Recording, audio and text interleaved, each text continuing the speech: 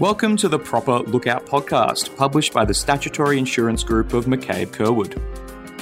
In this series, our CTP experts will discuss a range of topics, sharing their thoughts on an industry trend or an intriguing legal issue, explaining the intricacies of an important case, and hopefully imparting some of the knowledge that they have gained.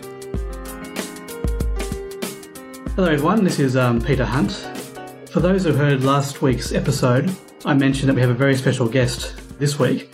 For the very first time, we have a guest podcaster. So Belinda Cassidy requires no introduction. Most people remember Belinda as the principal claims assessor under the old scheme from 1999 until last year, I think, Belinda? That's right. Belinda's now a special counsel at Stack's Goodcamp, and she's still a CARS assessor under the old scheme and a DRS assessor under the new scheme, as well as a merit reviewer. I got that right? You have got that right, Peter. Welcome to the Proper Lookout podcast. Thank you, Peter. It is a joy and an honour to be present with you today. I've listened to most of your podcasts. I think it's a fantastic achievement to have 52 under your belt, and right. It's a great achievement anyway. I think it's a great service to the profession and to anybody else who wants to find out more about both schemes. Thank you for that. That's very kind. Something our listeners may not know is you and I have something very unique in common, which may come as a surprise. We both spent some time at Sophia University in Tokyo. I thought you were going to say King Charles Cavalier Spaniels. That too. I'm going back to Japan after 30-something years in September. Very good. That's very exciting. Now, we're here today to discuss something more serious than Cavalier King Charles Spaniels and universities in Tokyo. So, Belinda, what's on your mind these days?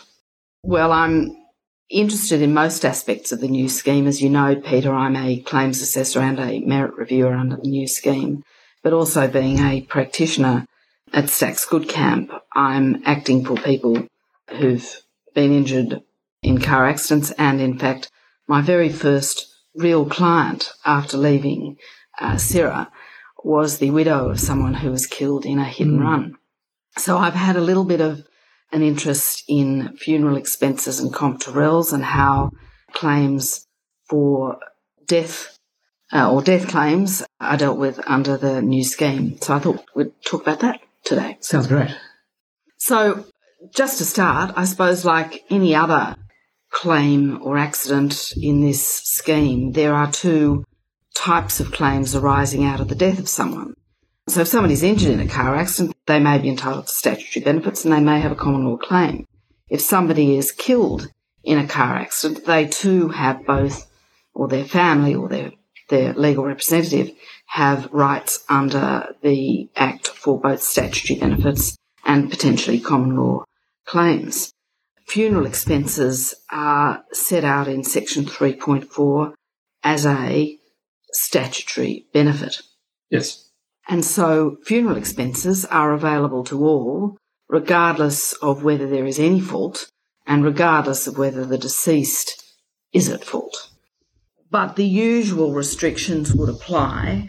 So if the deceased was charged with or convicted of a serious driving offence, then they may not be entitled to any benefits, although it's highly unlikely because they've died in the car accident, so they're unlikely to have been charged or convicted.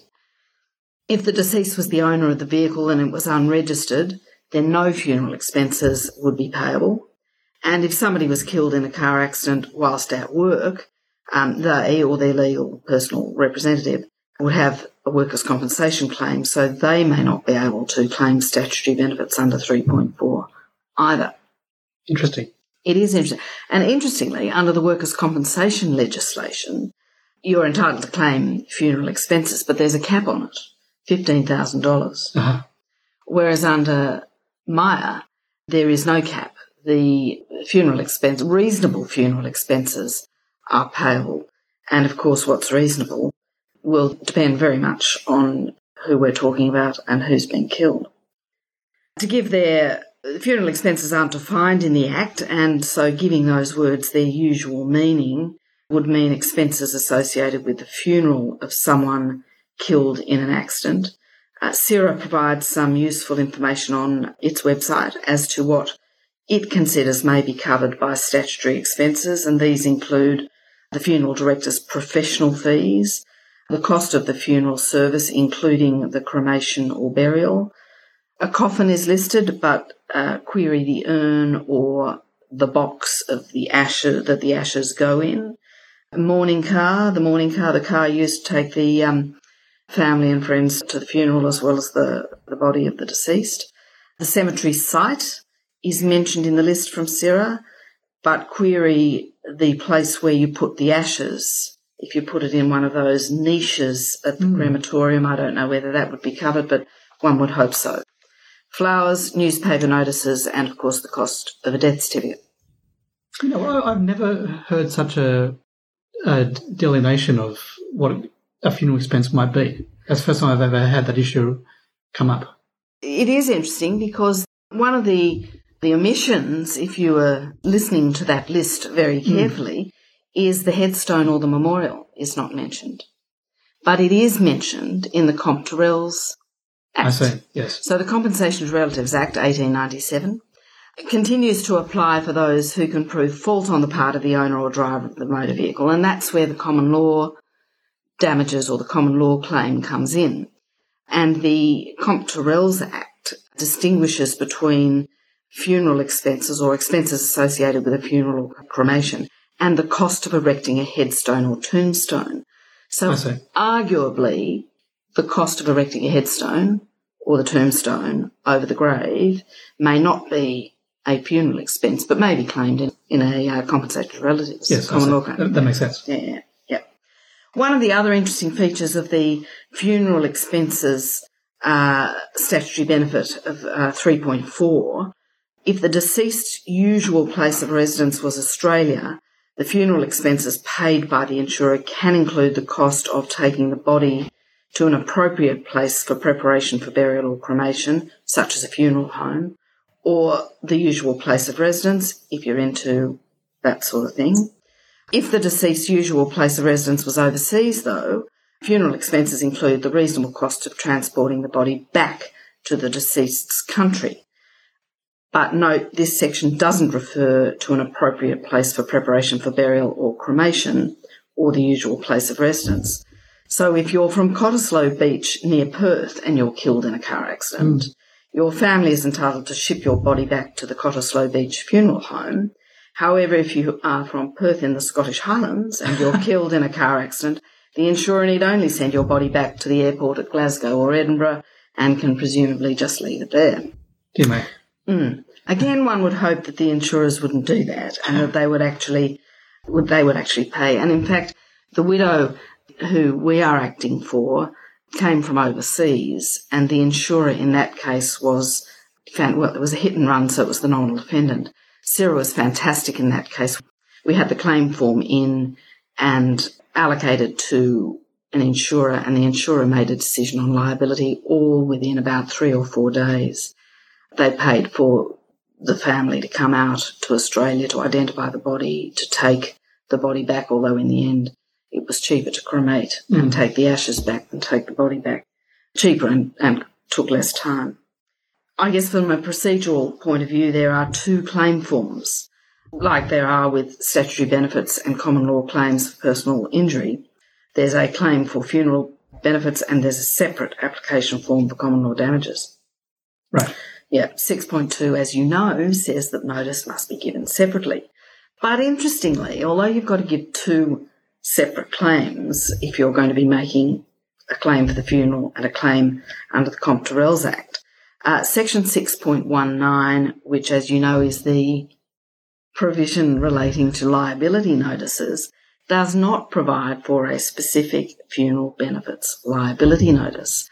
So if you do happen to be acting for somebody whose loved one has been killed in an accident, you are likely to get standard liability notices encouraging the recovery from injury. Yeah, I see. Twice.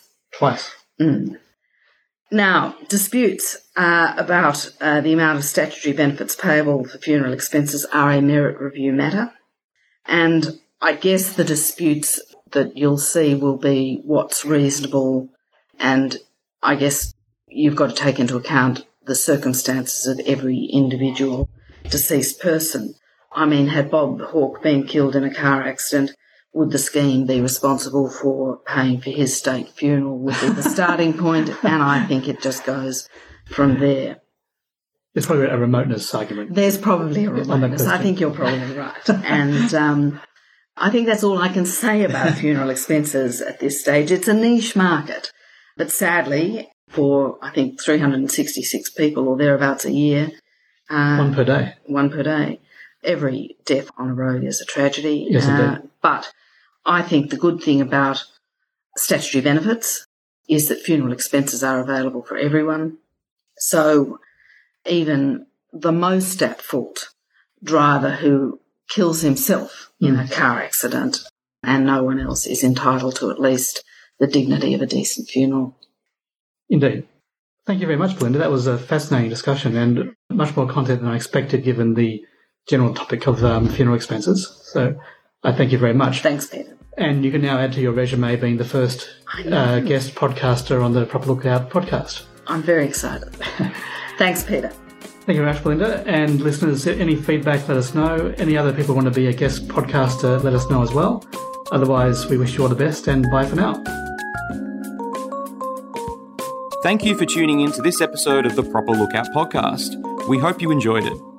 For more information on anything discussed, please contact Peter Hunt at peter.hunt@mccabe-curwood.com.au or visit our website to see McCabe Curwood's full team of specialists.